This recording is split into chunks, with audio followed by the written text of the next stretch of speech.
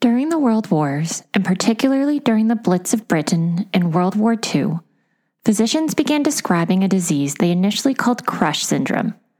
People who suffered crush injuries during the bombing of London presented with dark-colored urine and kidney failure. Their condition appeared to improve with ample fluid resuscitation and, once available, dialysis. Today, our patient has rhabdomyolysis, and you are the doctor.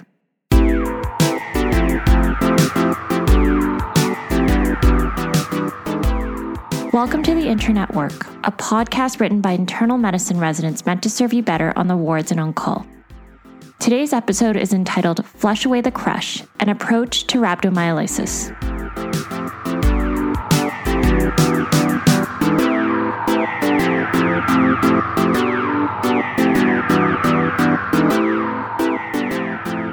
All right, time for a minute physiology. Rhabdomyolysis, literally translated from its Greek etymological origins, means breakdown of striated muscle. It helps to first explore this at a cellular level. Myocyte homeostasis relies on maintaining adequate concentrations of intracellular and extracellular substances, such as sodium, potassium, and calcium, and their transport across the cell membrane.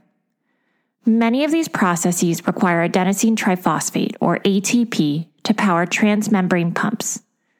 When muscle cells are in a particularly low ATP state, one consequence is their inability to pump calcium out of the cytoplasm. The increased cytoplasmic and mitochondrial concentration of calcium activates proteolytic enzymes, which then degrade the myocyte and cause muscle necrosis.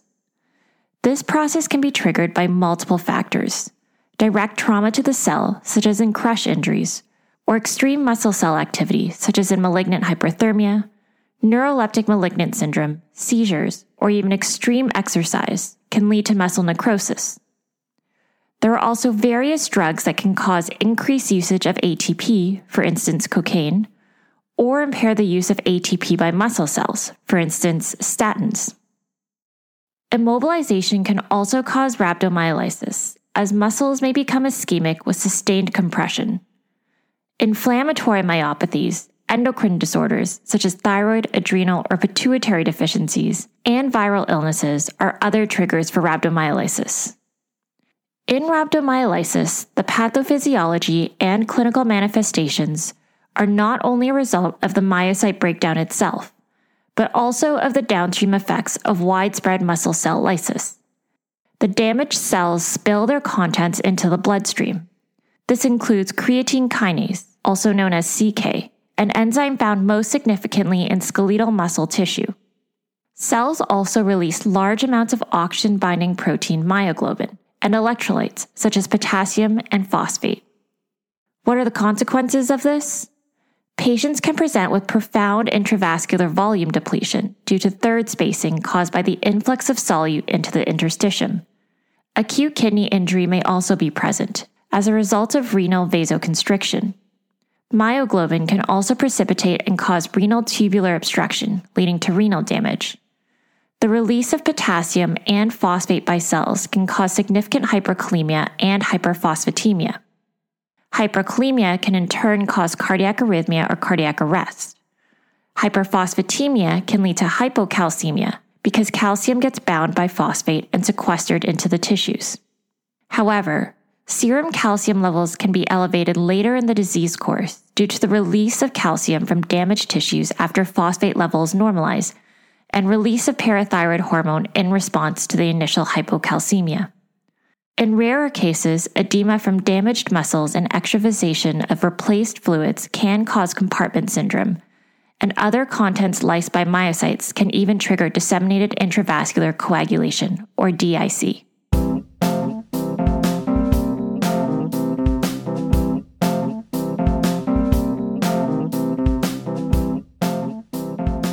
So now that we've talked about the basic physiology, let's talk about the approach. An approach to rhabdomyolysis requires evaluation with history and physical exam, as well as identification of the triggers of the patient's presentation. Before assessing the patient, remember to start with vitals and general inspection. Always start by assessing the patient's ability to protect their airway. Are they obtunded, potentially after a seizure or drug use or because of metabolic derangements?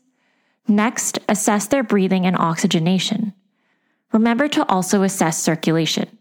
Arrhythmias may be present with various electrolyte abnormalities. Pay particular attention to orthostatic changes, as patients may present with profound intravascular volume depletion. Patients may alternatively present with peripheral edema and other signs of overload due to third spacing, but these patients are likely still intravascularly deplete. Next, be sure to consider details on history that might predispose someone to rhabdomyolysis.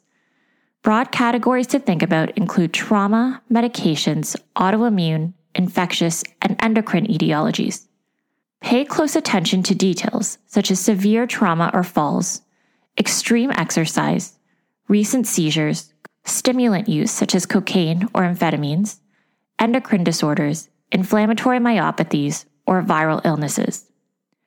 Identify risk factors for prolonged immobilizations, such as elderly patients after hip fractures, patients after prolonged operations, or comatose patients. Review the patient's medication list for common culprits such as statins or psychotropic medications, such as atypical antipsychotics, that can predispose to neuroleptic malignant syndrome.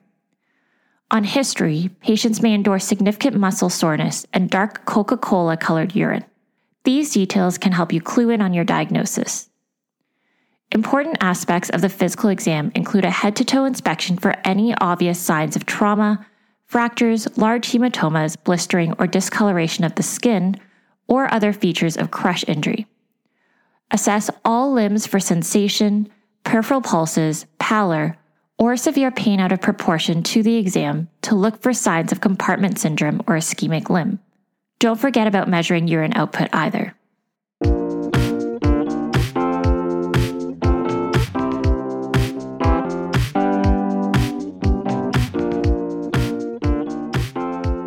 Let's talk about our workup. An elevated CK level, typically over 5 times the upper limit of normal, is the key laboratory abnormality correlating with rhabdomyolysis. CK levels are typically considered more useful than myoglobin, as myoglobin has a short half-life of 2 to 3 hours, and thus may return to normal within 6 to 8 hours. Myoglobin appears in the plasma before CK elevation begins and disappears while the CK levels are still rising. CK, on the other hand, has a half-life of 1.5 days and rises within 12 hours of the onset of muscle injury. An elevated CK level peaks in 1 to 3 days and declines at 3 to 5 days after the initial event. Other markers of muscle injury, such as elevated aminotransferases and lactate dehydrogenase, may also raise your suspicion for rhabdomyolysis. You may consider repeating a CK level every 8 hours after initiating treatment until levels begin to decrease.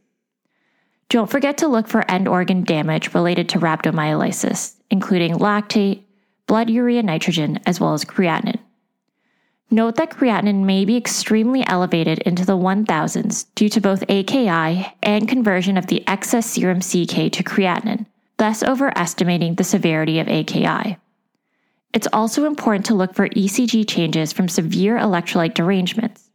You may also see an anion gap metabolic acidosis from lactic acidosis due to anaerobic respiration in hypoxic muscles and accumulation of organic acids due to the patient's AKI.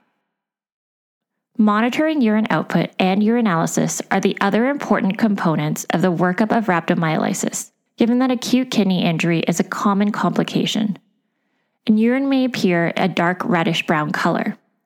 A dipstick may return positive for blood. However, further examination with urine microscopy after centrifuge will likely reveal an absence of red blood cells, consistent with myoglobinuria as the reason for the positive dipstick result. Urine microscopy may also reveal granular cast from tubular injury caused by myoglobin or uric acid crystals. Do not be fooled by a lack of urinary abnormalities. Myoglobin is cleared from the blood much faster than CK, and urine may be bland in up to 50% of patients. You may consider further workup to ascertain and begin to treat the underlying cause of the rhabdomyolysis. Consider appropriate imaging for those with clear signs of severe physical trauma, brain imaging or EEG for those with seizure-related rhabdomyolysis, or a urine drug screen. In these patients for whom the etiology remains unclear after initial workup, inflammatory testing for autoimmune-related disorders, imaging with an MRI or an EMG, and genetic testing may be considered.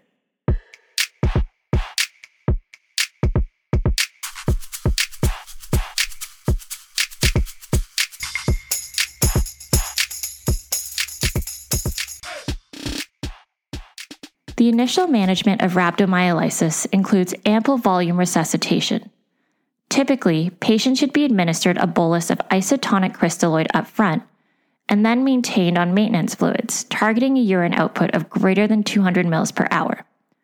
The choice of fluid is controversial, and there is little evidence to indicate one is significantly superior to another. Be careful not to give excessive amounts of fluids to patients who are oliguric or anuric, or patients with a history of heart failure. There is some low-quality evidence for administering isotonic bicarbonate. The rationale is to alkalinize the urine to mitigate tubular pigment injury. However, this has not been shown to consistently improve outcomes, and its use is variable. In general, the rate of fluid resuscitation can be decreased if CK levels are trending down and the patient continues to maintain adequate urine output. Patients may also require correction of their electrolyte disturbances, namely hyperkalemia. Do not forget about administering 1 gram of calcium gluconate or calcium chloride to protect the cardiac membrane in life-threatening hyperkalemia. The indications for dialysis in AKI from rhabdomyolysis are similar to indications in other causes of AKI. Patients may require dialysis if there is refractory life-threatening hyperkalemia, refractory acidosis, or refractory volume overload. Lastly, it is also important to quickly identify and treat the underlying cause of rhabdomyolysis. Patients with severe crush injuries and/or compartment syndrome likely require emergent surgery. Seizure-related causes require appropriate anti-epileptic therapy. If neuroleptic malignant syndrome is identified, treat with either bromocriptine, dantrolene, or benzodiazepines. If a medication is clearly identified as a cause, the benefits of continued use should be weighed against the risk of rhabdomyolysis recurrence. Time for a medicine minute. McMahon et al. At Brigham and Women's Hospital in Boston developed a calculator to predict the risk of death or AKI necessitating renal replacement therapy in patients presenting with rhabdomyolysis. This factors in a patient's initial serum CK, calcium, phosphate, bicarbonate, creatinine, age, sex, as well as the cause of their presentation. In the setting of patients admitted to hospital for rhabdomyolysis, this calculator shows good discrimination and calibration using easily available laboratory and demographic parameters and can be considered a helpful prognosticator early in the management of rhabdomyolysis. It is widely accessible online and on various phone apps.